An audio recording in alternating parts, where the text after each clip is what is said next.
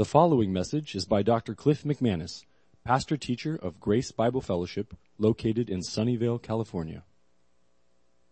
We're going to be looking at Acts chapter 12. For those of you who haven't been here, or maybe you're visiting, we're going through the book of Acts. The book of Acts in the New Testament, written 2,000 years ago, which is absolutely amazing. 2,000 years. God has preserved it intact as a reliable source of history without error, and not just a human book, but actually inspired by the Spirit of God. So it's a supernatural book, and it tells the birth of the church and the history of the church, or the beginnings of the church up until the end of the ministry of the Apostle Paul, till around about 60 A.D. So it covers about a 30-year history. And if you're a Christian, this is part of your legacy, but also a part of your biography, where your faith began in terms of the church and being a Christian. So we've been going through it, and we are now in Acts chapter 12, so that's where we're going to be today. The goal is to cover Acts chapter 12, 1 through 24. That's pretty much the entire chapter. It's a narrative passage. It's a big chunk of Scripture, I realize. But I think we need to cover the whole chapter and not break it up, because it has one unified theme, main theme. And also it has one main human character, and that's Herod. That's why the sermon is called Herod Attacks the Church. Herod is mentioned in verse 1 by name. He's called Herod the King. And he's mentioned throughout the passage, either explicitly, I think 5 times his name is mentioned in this chapter, and then 6 times he's referred to directly with a personal pronoun or by some other reference, so that he's mentioned over 12 times in this chapter, concluding verse 23, explicitly referring to Herod. So this chapter begins with Herod, evil man that he was. It ends with Herod.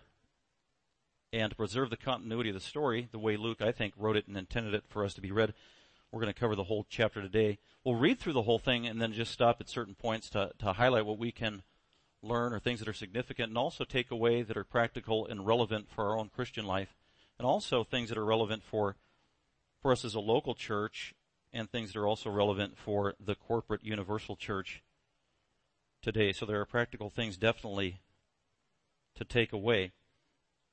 Setting the big picture context regarding the book of Acts, we covered Acts chapter 1, and that was about 30 A.D., just as Jesus Christ rose again from the dead and ascended into heaven.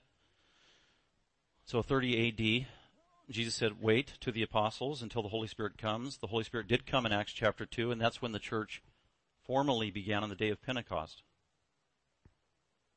About 30 A.D. Now we move forward. We've seen the gospel spread throughout Jerusalem, all throughout Judea, the greater area, spread up to Samaria, just as Christ had promised. And then to other places, down into northern Africa. We saw some references there, over to the west, to the island of Cyprus, up in the north, past Damascus, Lebanon, and even further. And Luke's going to keep taking us to the spread of the gospel till it reaches Italy and Rome. And Paul's heart's desire was set on Spain, fulfilling the promise of God that the gospel would go out to all quarters of the ends of the earth. So the church begins around 30 A.D. And here in Acts chapter 12, just to give you historical context, we're now launched forward about 14 years to about 44 A.D. And we know that with some amazing precision, because verse 1 says, Herod the King. Herod the King. And we know that this Herod died in A.D. 44. Josephus, the non-biblical writer, but historian, very reliable in many things that he wrote in terms of history, writes about this incident of when this Herod died. And the parallels between Josephus and his description of the death of Herod and Luke is amazing. So it's very reliable in terms of the precision. It's around 44 A.D. So the church begins in 30 A.D. Jews are being evangelized, coming to know the Lord. And then about 9 years after the church began, we talked about in chapter 10, where God begins to formally incorporate the Gentiles into the church from all over the world. And it took about 9 years for that to happen, for Peter to go out and start formally witnessing to Gentiles, and Cornelius and his whole household being saved.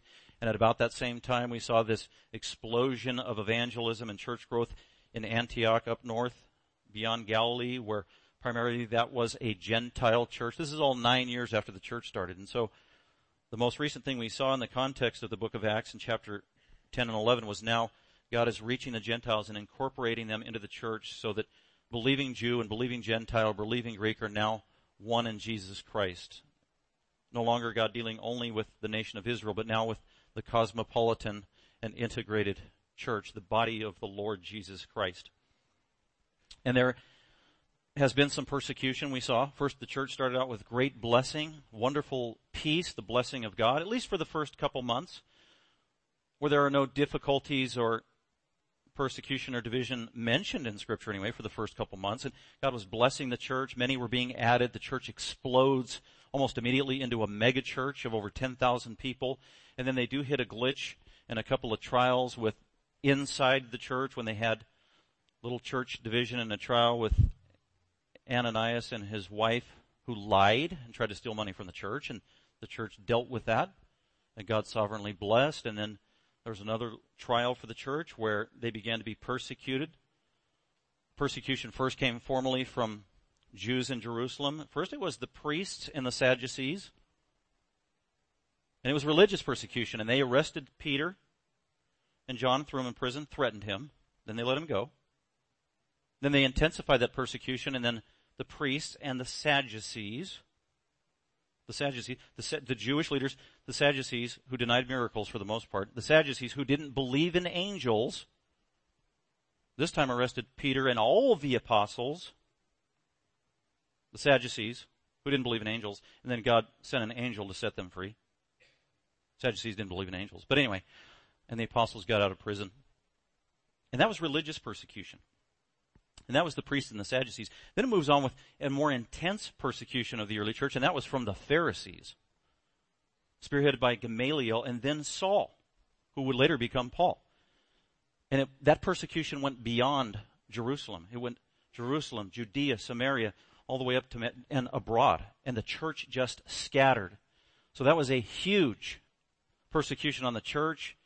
Even Christians were being imprisoned, beaten, and some being put to death. So much so that almost the entirety of the church in Jerusalem spread and scattered all over the then known region and world. And the apostles stayed behind.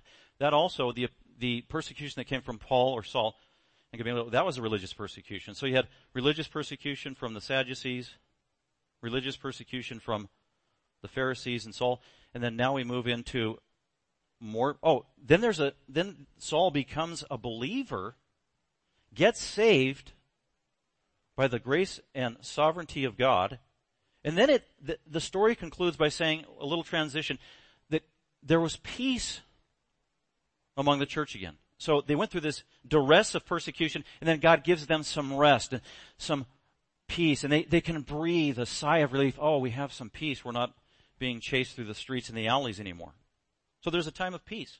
But it's only for a season, because now we come immediately to chapter 12, and this is on the heels of God blessing the church in Antioch, the Gentiles, the church explosion, great church growth, and God continues to add to the church, and then boom, what happens and what sets in? Satan never sleeps or slumbers, and he brings on a satanic persecution right at the heart and foundation of the Christian church, and that is at its leadership, the head of the church. How do you kill something, attack something, undermine something, try to undermine the faith and the hope of all the people as you attack its leadership? And that's exactly what we see now in Acts chapter 12, where there's a renewed persecution, I believe demonically, satanically inspired, where King Herod the king, now attacks the leadership of Jerusalem in the church. Unlike the last persecution, where for whatever reason the apostles stayed behind and they weren't hurt. Now, Herod attacks the apostles of the church, so that's what we're going to see here. And this persecution is a little different, because King Herod, he's not a Jew, really. This Herod, he's Idumean, which means he's an Edomite, which means he doesn't come from the loins of Jacob, who was Israel. He comes from the loins of Esau. Esau, the one cursed son in the Old Testament. And Esau's name was Edom. And the Edomites throughout history, they became known as the Idumeans. And the Herod family were Idumeans. And so he's a non-Jew, really. But he's overseeing and responsible for the oversight of the Jewish territory here. Here it is. The Jews have tremendous power, the Pharisees, Sadducees, great sway over the people. So if Herod wants to have success in this region where he reigns, he needs to win over and ingratiate himself to the Jews who are in ruling power. And that's the priests, the Sadducees, and the Pharisees. And so that's what this Herod did. He showed great favor to the Jews. He wasn't interested in their religion, but he blessed them with favors. He gave them money. He bribed their leaders.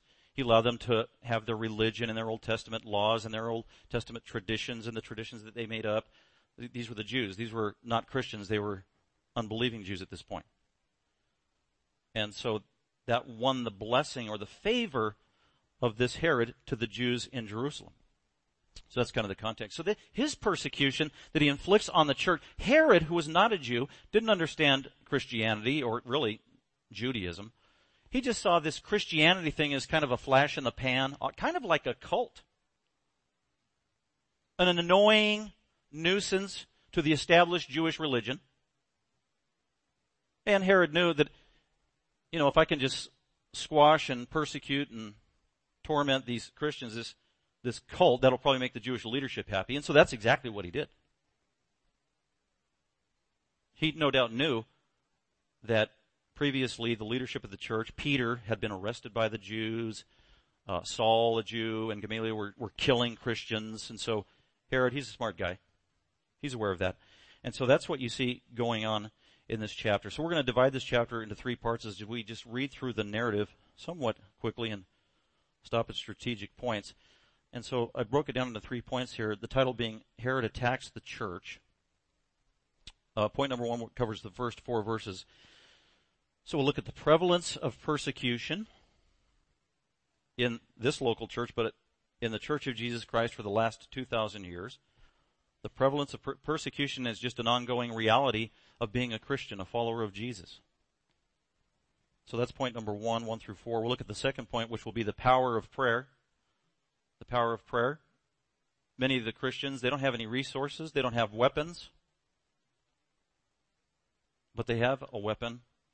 Christians have a weapon. And it's the weapon of prayer.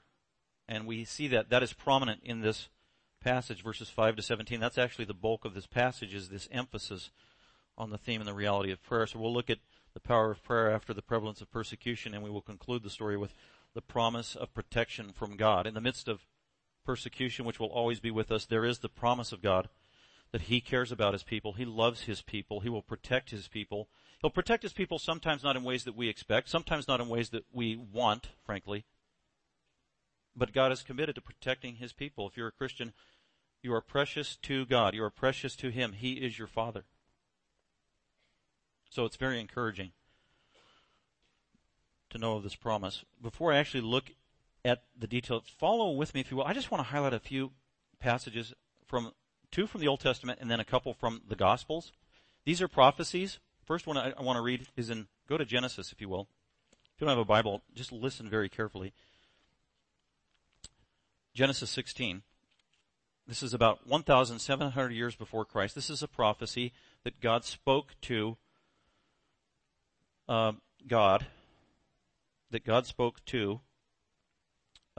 Abraham's maiden, or the mother of Ishmael.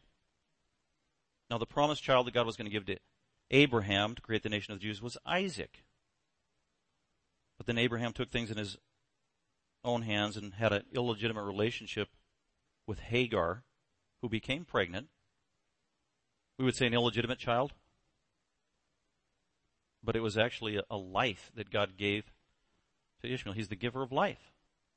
And then she gave birth to a boy. His name was Ishmael. He was not the promised son. Nevertheless, God blessed this boy, Ishmael. And so that's what I want to read. Genesis 16.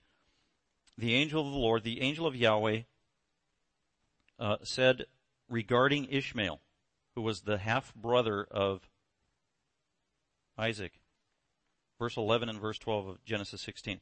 The angel of the Lord said to her further, Behold, you are with child, and you will bear a son, and you shall call his name Ishmael. The Lord hears is his name. because Yahweh has given heed to your affliction. And this son, speaking of Ishmael, he will be a wild donkey of a man. Just so you know, that is not a compliment. He is not a mild-mannered boy with good etiquette. It's exactly what it means. He is going to be a wild, ADD on steroids, out of control, even violent. He will be a wild donkey. That is a prophecy from God. Ishmael. His hand will be against everyone. He has many enemies. He has no friends. That's what it means. Everyone's hand will be against him. It'll be a reciprocal relationship. He will live to the east of all of his brothers. He's going to live to the east of Israel and the descendants of Israel. He will live in the desert of Arabia. He will live in what we know today is Saudi Arabia. And that's where Ishmael ended up going. And having a bunch of descendants, and they were the enemies of Israel, and they have been for 1,700 plus years, plus our 2,000, so thousands of years. The descendants of Ishmael have hated the Jews, and they continue to do so. And they became primarily the Arab people, which still exist today. The Arab people in terms of that general area, location, language, ethnicity. There are Arabs who come to know Jesus and get saved. Praise the Lord. But for the most part, throughout history, the Arab people collectively have always despised the Jews. They still do. And you can see it going on today in our world. And the promise from God is, and there's another prophecy in Genesis 22 and Genesis 25 talking further about Ishmael. He's going to be the perpetual enemy of Israel, the Jews, and their descendants. That's Ishmael. Now go to the end of your Old Testament, one more prophecy in Malachi. The last book of the Old Testament, just before Matthew. Malachi, one of the last Old Testament books written. This prophet lived about 450 BC, 450 years before Christ. Several prophecies in his book. One significant one begins at the beginning of the chapter, so I would just want to read chapter 1, verses 1 through 4, just to set the context of what we're going to see in Acts chapter 12.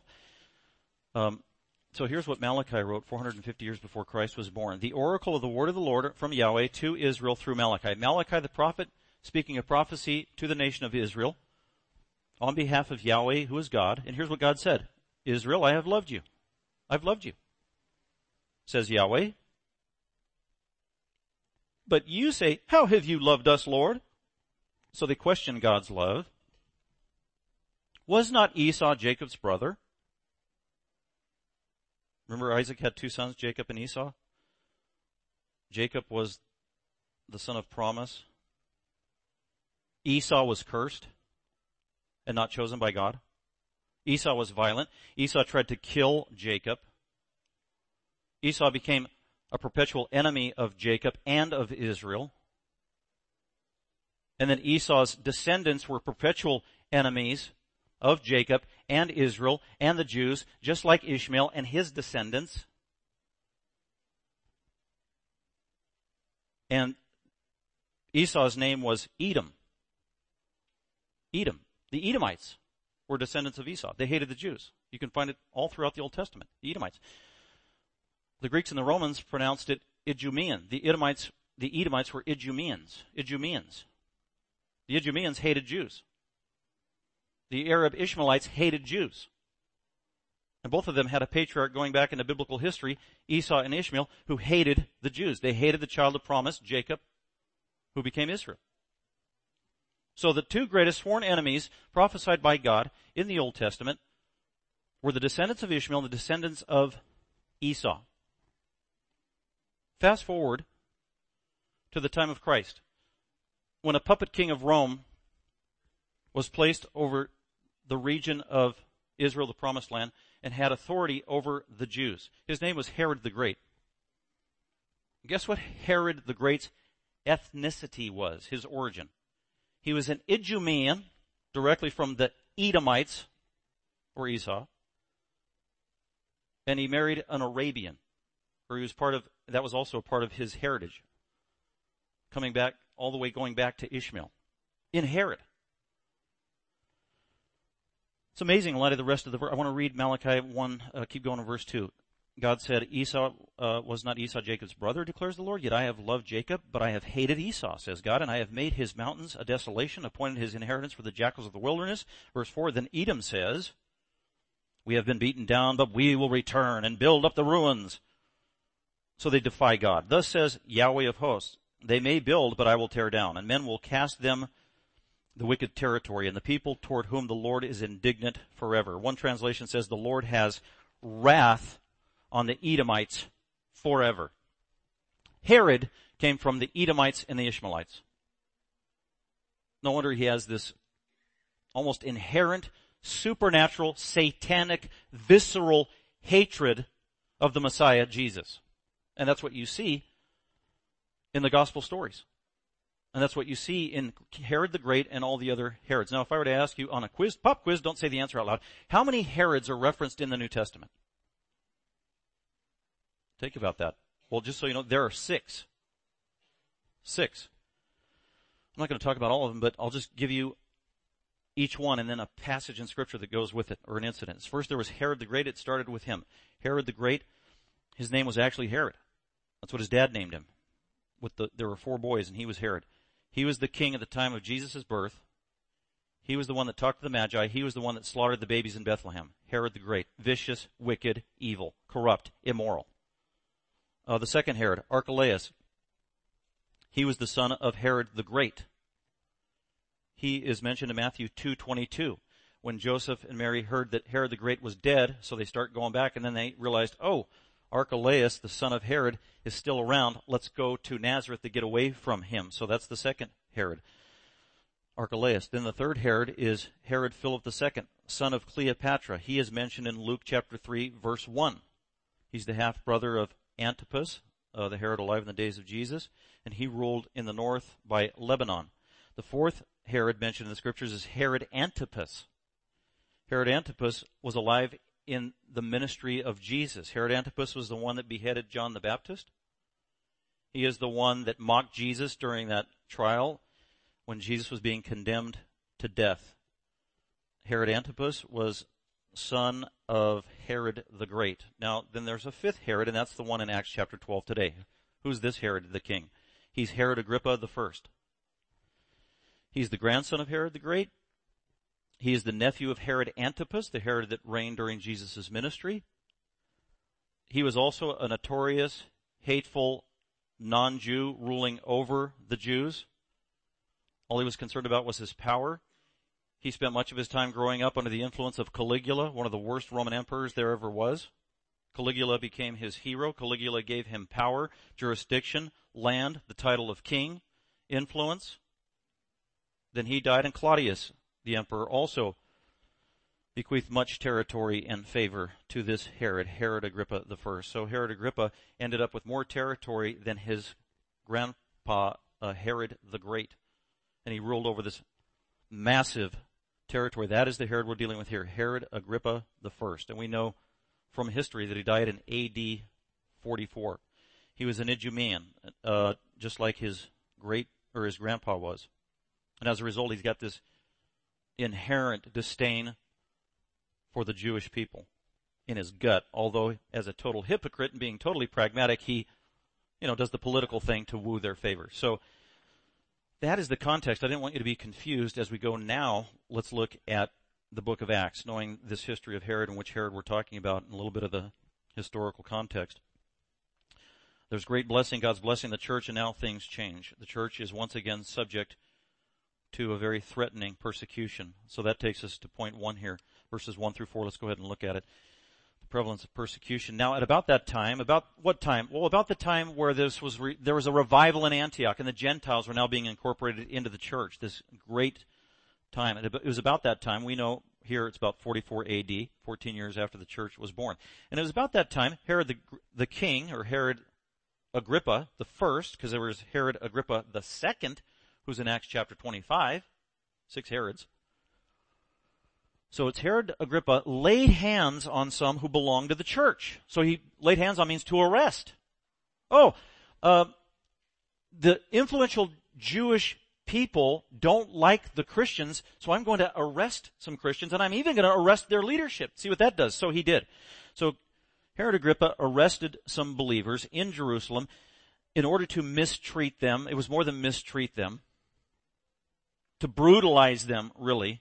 Verse 2, and one who was brutalized, he had James, the brother of John. So this is James the apostle, not James who wrote the book in the Bible, James. James the apostle, the inner circle of the three, Peter, James, and John, that we read about in the Gospels. So he's James the son of Zebedee, James in the inner circle of the leadership of the church early on among the 12 apostles. And so Herod purposely goes out and gets James, one of the key leaders of the apostles and the Jerusalem church, and has him put to death, and it says, with a sword. Most Bible scholars believe that means he was beheaded. Now remember, Herod was trained and raised in the ways of Rome. A popular form of Roman execution, of shame, humiliation, and everything else, and to scare the audience that was watching, was beheading someone. It was brutal, it was ghastly, it was disgusting. In many ways, it's pagan. A pagan form of execution.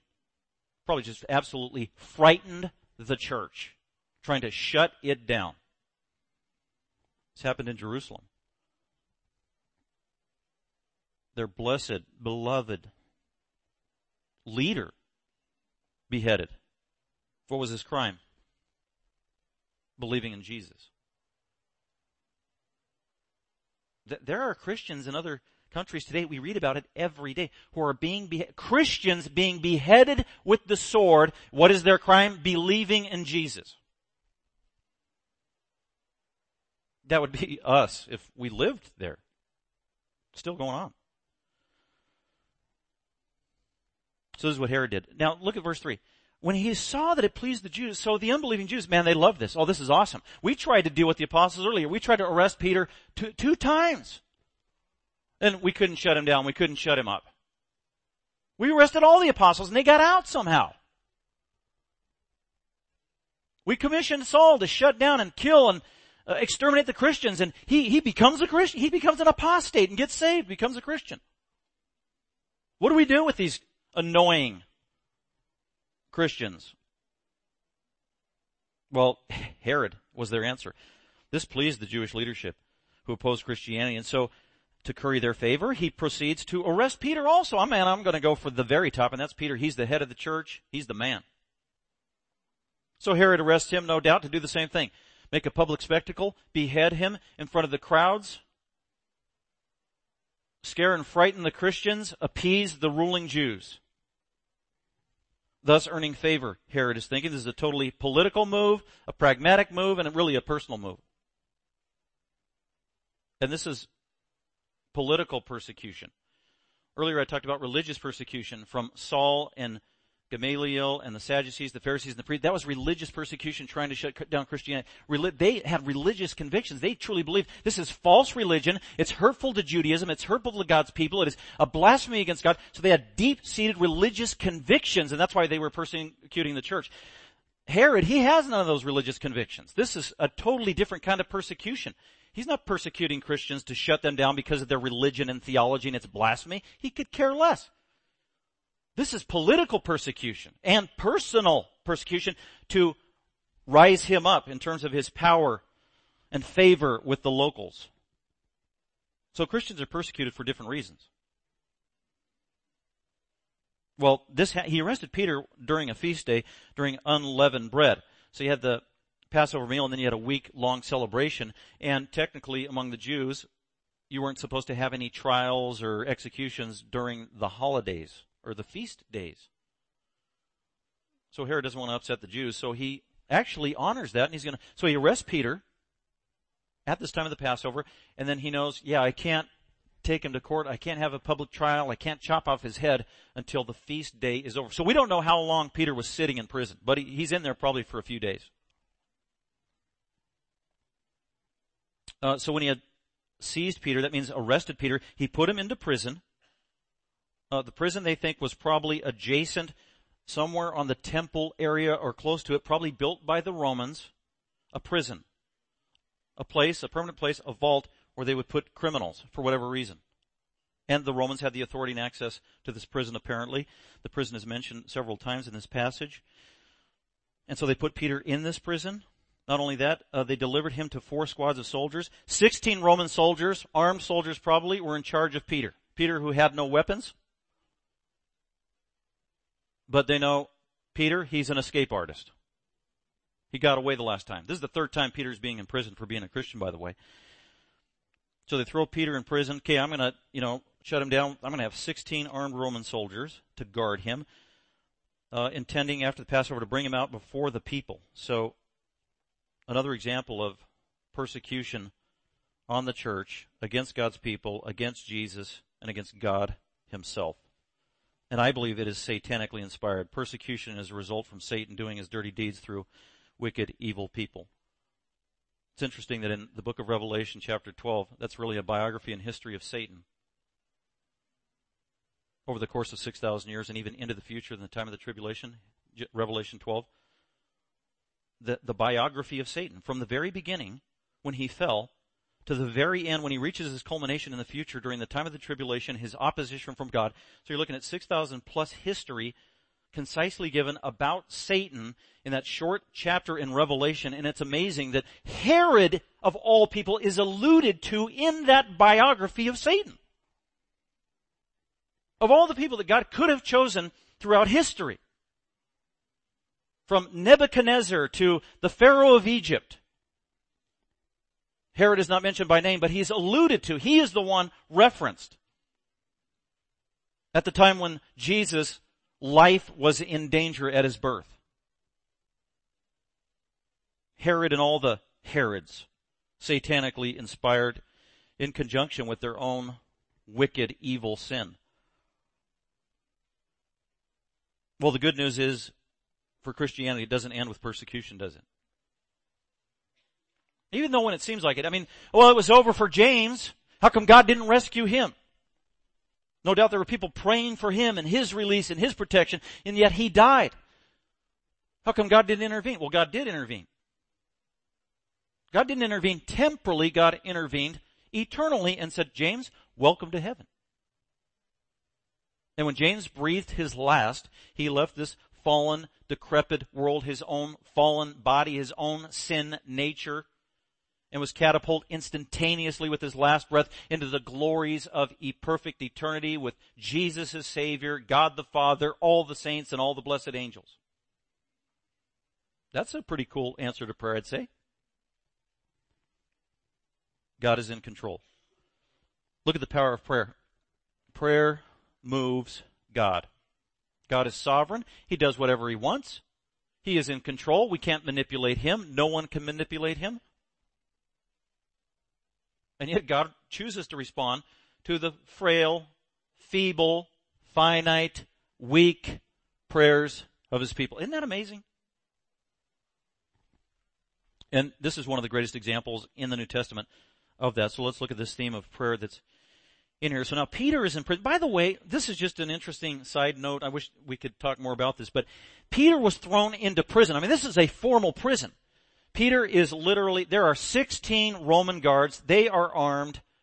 And literally it goes on to say that Peter is literally chained to 2 soldiers. He's chained to a soldier on this side, chained to a soldier on this side.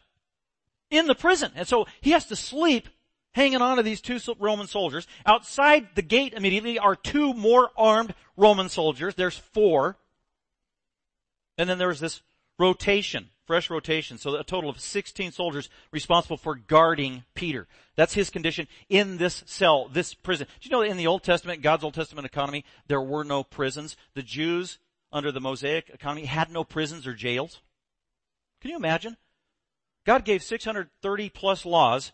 And in that entire justice system, God never said anything about build a jail, build a prison, have a prison where prisoners go in there and sit and rot and wait for trial, sometimes for years and years and years and years.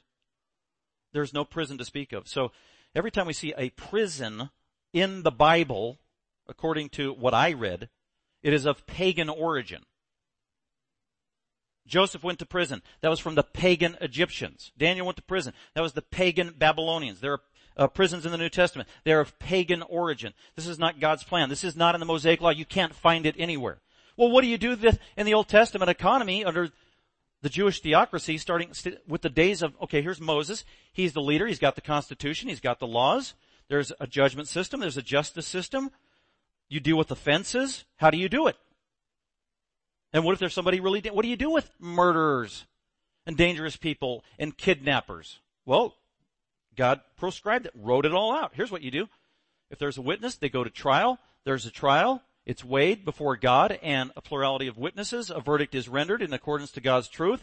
And if it's a murder and they are found guilty, they are immediately killed. Their life is to be taken by the government according to God.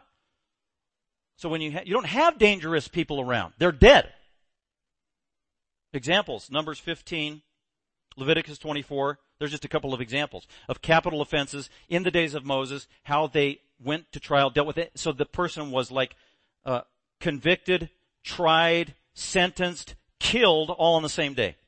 That is efficient, isn't it? And so there was no need of prisons. Well, what about somebody with a lesser offense? If they were a thief and they got caught, they had to pay it back, restitution and immediately. There were no prisons in the Old Testament under the theocracy of Israel. They weren't needed according to God. That just rocks our world in the way we think of things today. How we have prisons and jails and prisoners in there for years and years and years. And many times justice is never served, never met to the innocent party. So let's go on to this amazing prayer. So Peter, he was kept in prison. That's the bad news. The good news, look at this. But prayer for him was being made fervently by the church of God. So collectively, the people found out about it. Wow, Peter's been arrested. He's probably going to die. And so what do God's people do? Immediately they start praying. That's the only weapon they have. It's the most powerful weapon they have. We don't know how many people were praying. The church of God, it was maybe hundreds and thousands of the believers there in Jerusalem praying for their faithful elder and apostle, Peter. Two things about the kind of prayer. It was a corporate prayer. And it was fervent. Greek word, very specific, and it's in the imperfect tense, meaning it was ongoing, continual prayer. They just kept praying for Peter. God, be merciful to Peter. Watch over Peter. Help Peter to trust in you. Give Peter a supernatural peace of heart and mind so that Peter's not under stress and duress and that he can rest in you, God. You know what? No doubt, I'm sure Christians prayed that, and God answered that prayer. God, give Peter peace of mind to rest in you in fulfillment of the words of Jesus, because Jesus warned Peter would be subjected to this, that he would be arrested and thrown in prison, and his life would be in jeopardy. Jesus said that and told his apostles, don't worry, trust in me, trust in the Spirit, I will never leave you or forsake you. God bless Peter especially with his temperament, who was prone to get excited and dramatic and react and lash out. I mean, think about Peter just before Christ's death. Caesarea Philippi, 2 months before the death, Jesus tells the 12 apostles, okay guys, we are going to Jerusalem right now, and when I get there, I am going to be arrested, and I am going to be crucified. The Jewish leadership is going to kill me. And then Peter went, boop. And then Jesus went on after Peter went, boop. They're going to kill me, and then they will bury me, and I will rise on the third day. And then Peter finally, boop, takes his fingers out. Didn't hear the good news at the end. He is incensed. He goes up to Jesus, literally in front of the 11 apostles, grabs Jesus, literally, this is Matthew 16, pulls him aside and rebukes Jesus, the Son of God, the Messiah, the Savior of the world. How dare you say you are going to be killed? That is not going to happen. And Jesus wasn't happy about that. He said, oh, you know what? That's a nice sentiment, Peter. Jesus got angry and said, get behind me, Satan. Peter, you are not speaking in concert with God's will. That is a total overreaction by dramatic, temperamental Peter. Then 2 months later, Garden of Gethsemane, the night Jesus is betrayed. Judas leads dozens of soldiers, policemen, Sadducees, Pharisees into the night, into the Garden of Gethsemane to arrest Jesus. These armed guards with their weapons, and they grab Jesus, and Peter says, I've had it. He doesn't say anything because he knows if I say something to defend Jesus, he'll say, get behind me, Satan, again. So he bypasses saying anything, and he just whips out his sword, whoosh, and he swings for the soldier's head. The soldier ducks, and he chops the guy's ear off right on the spot. And Jesus again rebukes him. Peter, put your sword back If you live by the sword, you shall die by the sword. And then Peter picks up the ear, puts it back on the guy's head, poof, miracle, everybody falls over flat on the ground. But that, again, is impetuous, overreacting, emotional Peter. Then what happens? Jesus dies, rises again, goes into heaven, sends down the Holy Spirit. The Holy Spirit comes upon Peter the apostle. He is now indwelt with the Spirit of God. And Acts chapter 2 says he is controlled by the Holy Spirit. And a couple other passages when he's giving sermons, it says he is controlled by the Holy Spirit. Acts chapter 10, Acts chapter 11. Peter is controlled and led now by the Spirit of God. God has changed Peter. He's transformed Peter. He has sanctified Peter supernaturally. Peter is a different man. And so these Christians are praying, God, give Peter supernatural peace of heart and mind in prison, that he rest in you. And so we go to the scripture. God answers that prayer. And here's Peter. He is in jail. He's tied to these soldiers. He knows he's probably going to get his head cut off in just a day. He's not in panic. He's not screaming. He's not in drama. He's not crying. He's not pleading to be released. He's not saying, I'm not guilty. Let me alone. He's not fighting back. He's not retaliating. What was he doing? Well, verse 6, on the very night when Herod was about to bring him forward, Peter was sleeping. Isn't that amazing? Peter was sleeping between two soldiers. You talk about supernatural peace of God. That is a fruit of the Holy Spirit in Galatians 5. Like you have never seen before. I am going to die tomorrow. I'm going to get my head cut off. But he's tired, and God, that is a gift from God. That he could rest and he's in peace. He's got these Roman soldiers dangling all over the place. Peter was sleeping between two soldiers. He's bound with two chains. Guards in front of the door were watching over the prison. Then all of a sudden, Peter's asleep, and behold. Now the detail that happens in verses 7, 8, 9 is amazing. And you're thinking, how in the world did Luke know these details? Well, obviously, Peter talked to him and told him when Luke was getting information to write his account. He talked to Peter. And Peter was saying, man, Luke, you'll never believe it. It was awesome. I mean, I thought I was going to die. And then an angel came, and I was sleeping. Can you believe it? I was tied to these soldiers, and I thought I was going to get my head chopped off. I'm sleeping at the time. And then all of a sudden, poof, out of nowhere, an angel appears. I know it was an angel because it's like glowing light as bright as the sun. And somebody punched me in the gut in my sleep, and I thought, man, I'm having a bad dream. Because I felt like I got punched in the gut while I was sleeping. I thought I was having a vision, like in Acts chapter 10. When I was with Cornelius, I had a vision and I fell into a trance and all this stuff was happening. That's what you see here. Peter is recounting great detail of what happened. And so here's what happened. So behold, Peter sleeping, an angel of the Lord, not the angel, an angel of the Lord suddenly appeared, poof, instantaneously in that prison. And a light shone in the cell. That's typical of angels from God from heaven. Just this brilliant, gleaming, pure, bright light, sometimes as bright as the sun. You know what? That didn't wake Peter up. He's still snoozing. He is in a deep sleep. And as a result, the angel, it says he struck Peter. It wasn't just, let's be quiet. We've got these 8 Roman soldiers around. Shh, Peter, hey Peter. Wake up. Don't wake up the soldiers. They're like right here. No, it says he struck Peter. That's very good translation. You could put he punched Peter. That's how deep in sleep Peter was. Woke him up, and he didn't whisper, get up! Well, didn't the soldiers hear that? Apparently not. God put a divine anesthesia on these Roman soldiers. God does that. So he has to violently wake Peter up, trying to wake him up. And then he said, so Peter comes, he's groggy, he kind of opens his eyes. Peter, we know, he thinks this is a dream. Wow, I'm in another trance. This is a dream. Whoa, this dream hurts. That's his mindset. And so look at all that the angels have to say. The angel says, get up quickly. That's not the last that the angel says. And his chains fell off instantaneously. Boom. Verse 8. And the angel then said to him, gird up, get your clothes on. And put on your sandal. Get dressed. And Peter did so. All the while he thinks he's in a dream. He's just kind of going through the motions. He's still groggy. And he did so. And he said to him, wrap your cloak around it. Follow me. Still not with it. Verse 9. And when he went out and continued to follow, and he did not know that what was being done by the angel was real. Thought it was a dream. But he thought he was seeing a vision. when they had passed the first and second guard. So they leave these guards by his side. Then they go out the gate by these other two guards.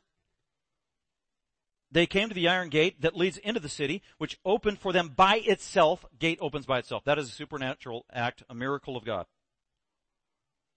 And they went out and went along one street, and immediately the angel departed, boom, boop, back into heaven. And then there's Peter all by himself. Maybe a distance, maybe a block away from the prison. It's at nighttime. He is vulnerable. Opened, then departed from verse 11 when Peter came to himself.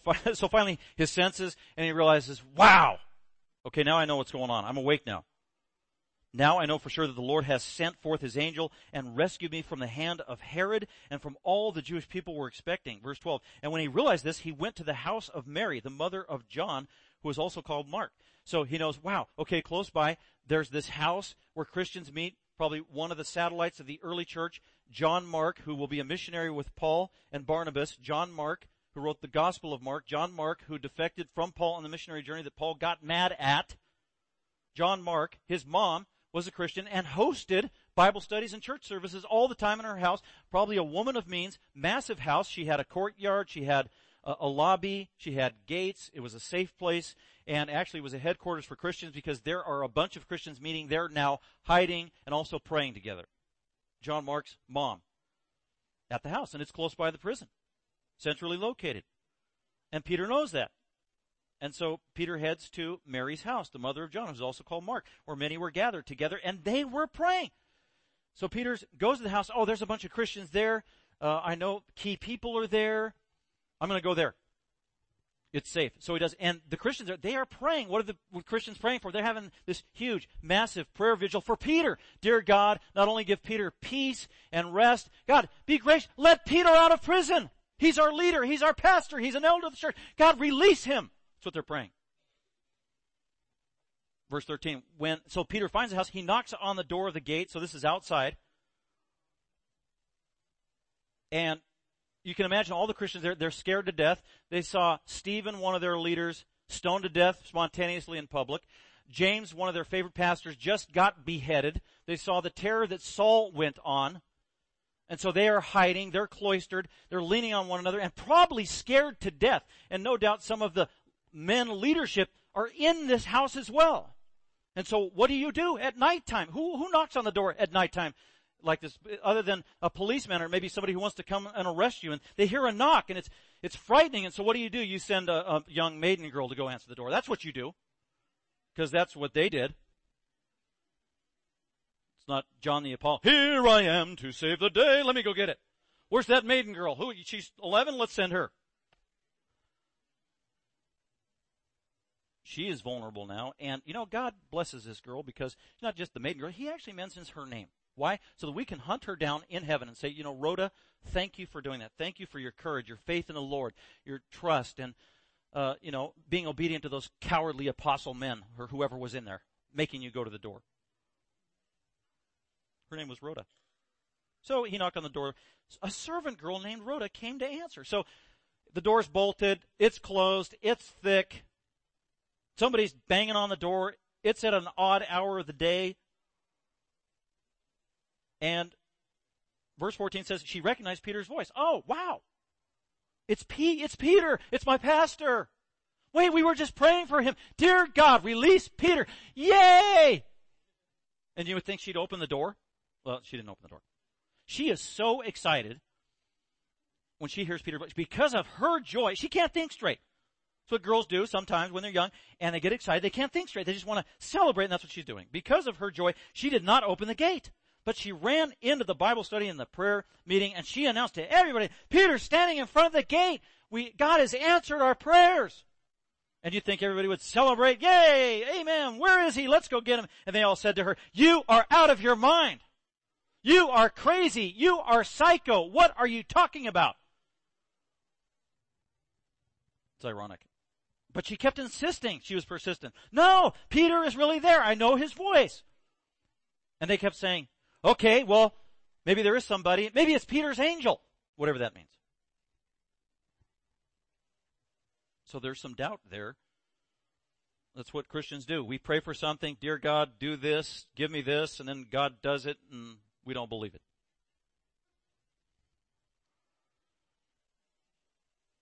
Verse 16, but Peter continued knocking, banging away. And when finally they opened the door and they saw him, and they were amazed. They were just awestruck. Wow. It really is Peter. Verse 17. And then Peter instantly goes, shh. Because they're probably just ready to celebrate and yell, and it's a weird hour at night. And Peter doesn't want to raise any commotion. He knows that he is vulnerable. They're on his tail. He will be rearrested, put to death for escaping from prison. So he motions to them with his hand to be silent, and he described to them how the Lord had let him out of the prison. And he said, report these things to James. Who's that? James, the half-brother of the Lord, not the James that just got killed, the apostle. James, the half-brother of the Lord, who rose to prominence in the church and became the head of the church and presided over the council in Acts chapter 15. James, the half-brother of the Lord, who used to not believe in Jesus and mocked Jesus in John chapter 7, who's now a believer and one of the strongest men in the church. Go and report these things to James, that I am out, I am free, God set me free. And the other brethren. And then he left and went away to another place, and we don't know where he went. He just ran. He went into hiding. Maybe for months, maybe for years. It's amazing. God answers prayer. Prayer moves God. Here's a challenge. When was the last time, or just think right now, of a time where God answered a very specific prayer that you had immediately? Because that's what happened here. See if you can think of one. You prayed very specifically. It wasn't a little thing. It was a huge thing. Dear God, I need your help here. Or, dear God, help this fellow believer in this area. See if you can think of a time where God did that. Now, every prayer, I believe, is miraculous, that is answered. Every prayer that is answered by God is miraculous. Now, miracles happen in different ways. Today they happen providentially and at God's discretion and sovereignty. Sometimes very different than how it happened with the apostles in the days and the age of the signs and wonders. But if I pray for someone who is not saved, I remember when I got saved in college, I immediately began praying for the salvation of my family. Dear God, save my brother, who's a year older than me. I prayed this prayer in November. I go home in December. I give him the gospel. He got saved. It was one of those like real salvations, because here just 30 years later, he's still fired up as a Christian. That's like that is a miracle. It was immediate. Frankly, it was a little unexpected, because I think I was praying for his salvation. I just got rejected by 7 of my other siblings who said, I was loco. Leave me alone. You don't know nothing. You're a freshman in college. You're the youngest of the family. Quit bothering me. You're being divisive. I don't want to talk about religion. I was very discouraged. Then I talked to my brother who's a year older than me. Boom, he gets saved. Wow.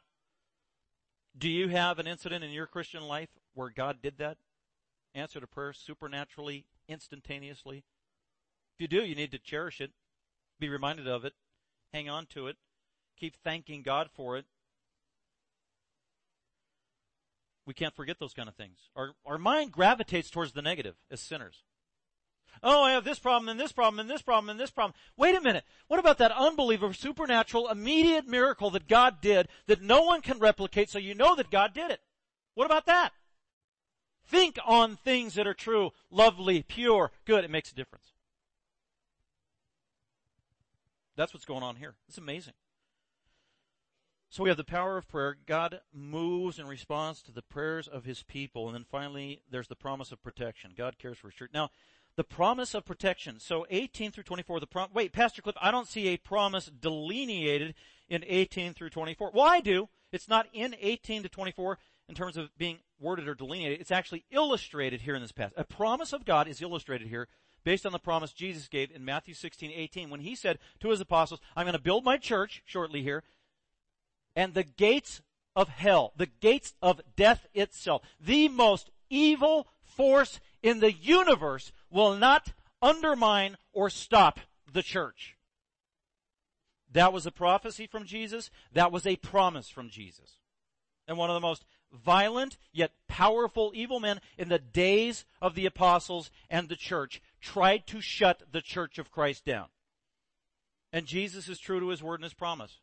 And that's what this highlights. God's power is greater than the power of evil. God's power is greater than Herod himself.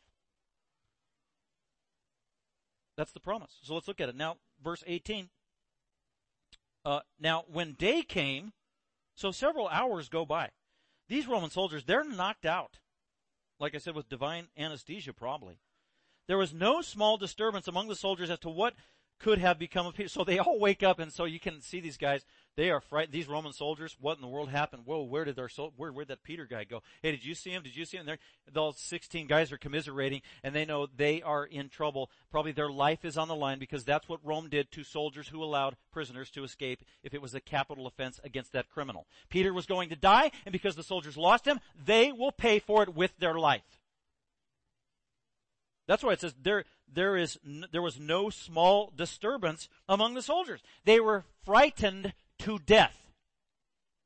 Where did he go? It was your fault. No, it was your fault. Okay, whatever. What are we going to tell Herod? What lie can we come up with? Verse 19, when Herod had searched for Peter, remember, the Jews were banking on this. They knew that Peter was arrested, and Herod was going to get all the glory from the influential Jews. They're counting on it. They're ready to celebrate the public hearing and execution of that Christian leader, Peter. They already have box seats for the event. Public spectacle. And Herod knows his reputation is on the line. So Herod scours the area, can't find Peter. He examined the guards, cross-examined the guards in order that they be led away to execution, says the New American Standard. That's probably true. Then Herod went down from Judea. What does he do? He splits the scene. Herod bails. He doesn't want to be embarrassed. So he leaves Judea and goes down to Caesarea on the Mediterranean coast, where he had his lavish grandpa's fortresses and temples and palaces. And he was spending time there. Now, verse 20, Herod spent much time there. We don't know how many months probably. He's there residing in Caesarea. He's protected. He's not subject to the scorn of the Jews. And Herod is there, and yet he gets angry once again with another group of people. He was angry with the people of Tyre and Sidon, which are close by and on the coast. And so he's angry at these citizens, thousands, if not millions of people in Tyre and Sidon. And with one accord, they came to him, to Herod, and having won over Blastus, King Herod Agrippa's chamberlain, or his personal servant, they were asking for peace with Herod. So Herod Agrippa got mad at these citizens in the close-by towns, and as a result, he began to withhold food that those cities were dependent upon from Herod. He's starving these two cities. We know this from history, and so they began they want to make their case to Herod. Herod, don't starve us. We want to make peace. We think you're great. So they talked to his personal servant, this guy named Blastus, a personal servant to King Agrippa, who lives with Herod in charge of his personal affairs, daily schedule. This is great access. They talked to the right guy. And they were successful. Herod agrees. Oh, okay. You want to love me, shower me with praise, bribe me, bring it on. And they were asking for peace. Let's bring a truce. And because their country was fed by the king's country, in verse 21, on an appointed day, that means Herod created his own holiday, the day of Herod, he's going to glorify himself. That's why I say about Acts chapter 12, Herod glorifies himself. And I have a friend who knows sign language, and she said, it's this way. Acts chapter 12, Herod glorifies himself. That's how you can remember the chapter. So he's going to have a holiday for himself. He dresses up for the occasion. On an appointed day, Herod, having put on his royal kingly apparel, took his seat on the rostrum and began delivering an address to the people. Probably all about himself. Me, I. And 22, the people kept crying out, the voice of a God and not of a man. And they're thinking, I just want some food. The voice of a God. And this sounds like Nebuchadnezzar. This was blasphemous. Herod should have known that. And instead of telling the people, no, I'm not a God, he welcomes it and ascribes to himself deity. Yes, I am God. That's what Nebuchadnezzar did. God struck Nebuchadnezzar, 550 whatever it was, 600 BC, and humbled him. God does the same thing to Herod. Verse 23, and immediately at the climax of this public celebration of Herod, as he's accepting praise for being a deity, immediately an angel of the Lord. This was a supernatural intervention by God and his wrath. Remember Malachi chapter 1, verse 4 that said, God will forevermore inflict wrath on the people of Edom. Forevermore. This is a fulfillment of that prophecy. Because Herod is from Edom. And God inflicts wrath upon him just as the scriptures said that he would. Immediately an angel of the Lord struck Herod Agrippa the first because he did not give glory to God. And he was eaten by worms and died. Immediately inflicted and died on the spot. Josephus writes of the death of Herod Agrippa in detail, and it parallels and complements perfectly Luke's account. That's exactly how Herod died. He was in Caesarea, we know it. He was around where his palace was. There was a holiday celebrating himself. People were praising him for being a god. And he died when his intestines burst open and was devoured and eaten by worms that came from the inside that were 10 to 12 inches long.